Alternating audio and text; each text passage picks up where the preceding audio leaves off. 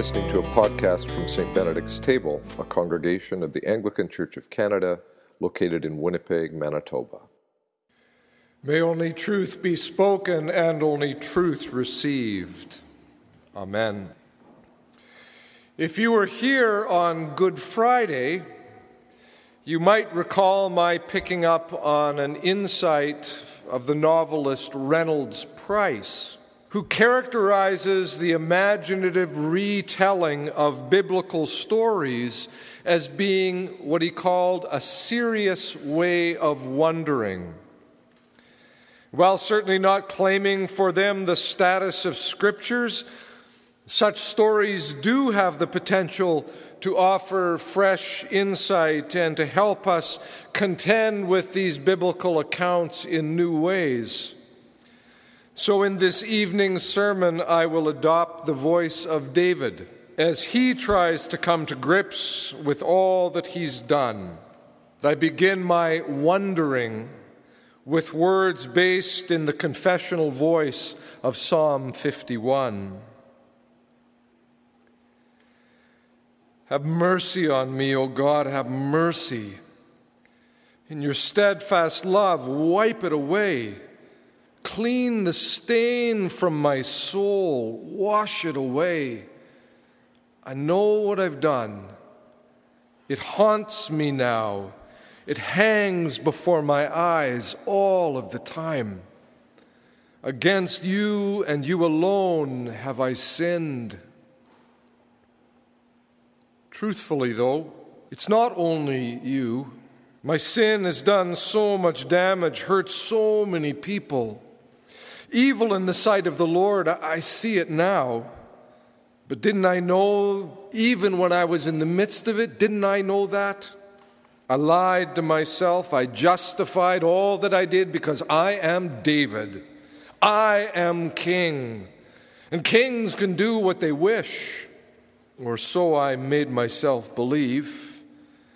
So much damage. So much hurt. It was late in the afternoon.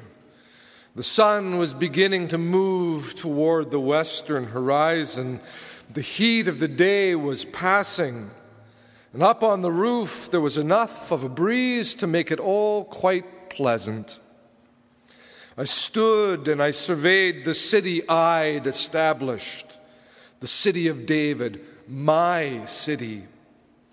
Soldiers at the gate keeping watch. Vendors in the street selling their produce, children laughing and playing, old men sitting and talking. What do they talk about all those hours? Women bustling home to prepare the meal, the smell of roasting meat. While Joab and my army were out doing battle with the Ammonites, that afternoon Jerusalem felt peaceful. It was then that I saw her. She was on the roof of her house, bathing, no doubt assuming it was a discreet and private place. Surely she had bathed on that roof countless times before, without anyone ever even noticing. But that afternoon I was there to notice, to see, to want. She was lovely, and I was bored. I sent one of my servants to find out who this woman was, and word came back. She is Bathsheba, daughter of Eliam, the wife of Uriah the Hittite, the wife of Uriah. But it didn't matter. By the time the servant returned to me with that word, I'd already decided. I wanted, so I would have. Like a Philistine king, I had her fetched to me simply because I could. Her head bowed, she tried to protest. She was married, she said. It was her body's time of purification, she pleaded. Please. Inflamed with desire, I couldn't begin to care. I want you. I will have you. What could she say to the great King David? No, impossible. The great King David, shepherd of Israel, more like a ram in rut, dumbly mounting any grazing ewe that strayed close. I robbed her of her voice. I declared the integrity and wisdom of the cycles of her woman's body meaningless. I deemed myself the arbiter of right and wrong, of good and evil. I did what I wanted because I could, or so I thought. Having had what I desired, I dismissed her. I called for another servant to bring me a bowl of sweet figs and wine to drink. Back up on the roof, I sipped the wine, savoring the richness of its flavor in my mouth, all alone, satisfied, content. I looked down on the empty roof of Bathsheba's house and watched the moonlight shimmer on the surface of the water of her abandoned bathing basin. My sin against Bathsheba only deepened. When she sent word to me that she was pregnant, I began the plot to cover it up. Summoning Uriah from the battlefield for counsel, twice I sent him home. Twice I tried to make it possible for him to sleep with her. Twice my plotting failed. So I arranged for his death on the battlefield. I sent a letter to Joab, had it delivered by Uriah's own hand. God save me, delivered by the man himself, instructing that Uriah be placed in the forefront of the hardest fighting. Draw back from him then, I wrote, so that he may be struck down and die. Joab didn't question my orders, he just did it. With that fierce and unquestioning loyalty of a military officer, he was drawn into collusion with my lies and my sin. My words to Joab once the deed was done, once Uriah had fallen in battle: do not let this matter trouble you. He should have been troubled. He and so many others who saw what I had done, soldiers and servants alike, they all should have been troubled. Yet they just did what they were told, and then quietly whispered to one another of their king's sexual misadventures. But I didn't care. With Uriah dead, all I needed to do was wait out Bathsheba's prescribed time of mourning, and then I could take her into my own house as my wife, and no one would know any different. Why is the king in such a hurry to marry a young widow? Why in such a rush to take her into his household? Perhaps they'll believe it's an act of mercy, even a gesture of respect to the fallen Uriah. Perhaps you might even believe that if you neither looked on her beauty nor paid any attention to the gossip. Then came that damnable truth-teller, Nathan. His little story about a rich man with his flocks and herds and the poor man with his one lamb, he set me up. The rich man had more than enough, yet still he took what the poor man had. As the Lord lives, I raged, as the Lord lives, the man who's done this deserves to die. He shall restore the lamb fourfold because he did this thing and had no pity. And without so much as a trace of emotion on his face, Nathan looked at me and said, "You are that man. You are that man."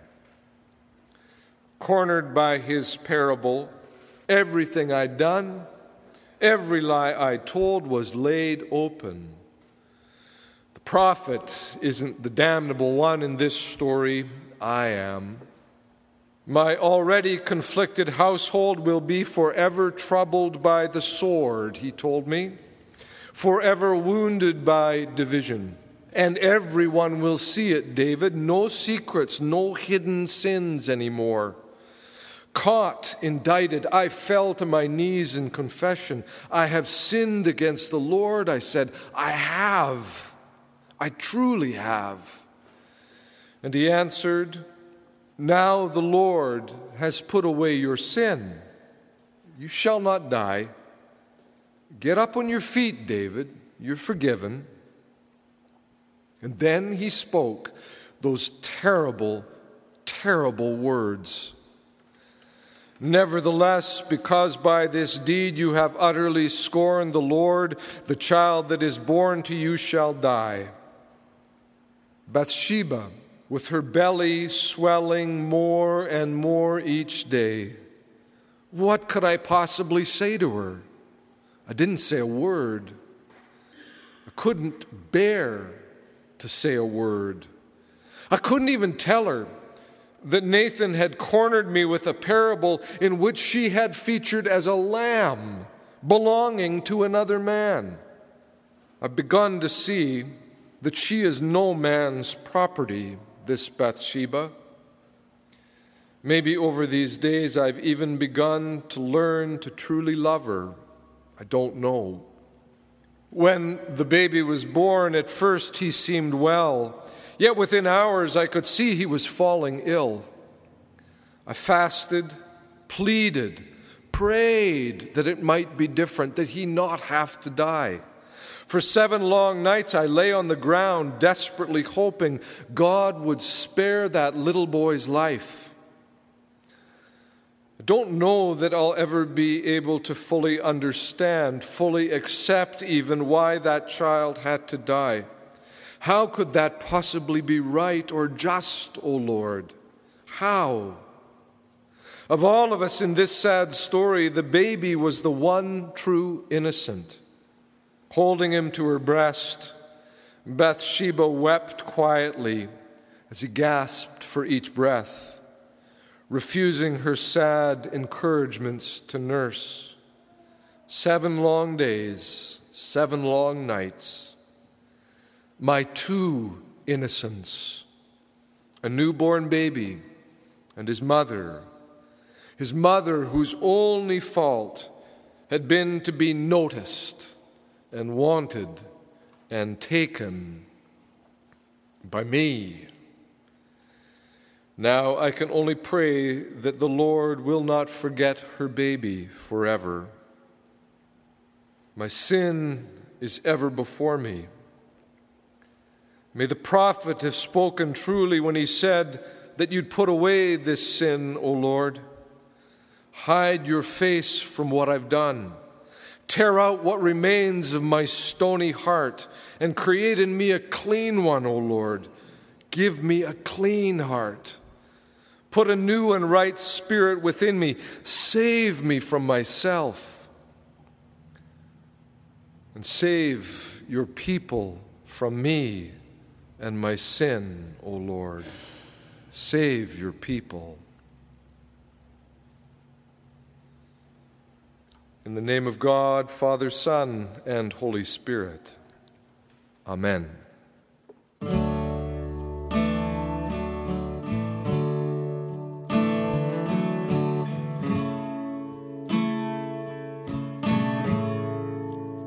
You've been listening to a podcast from St. Benedict's Table. For more information on the church or to offer your support for our ministries, visit us online at stbenedictstable.ca.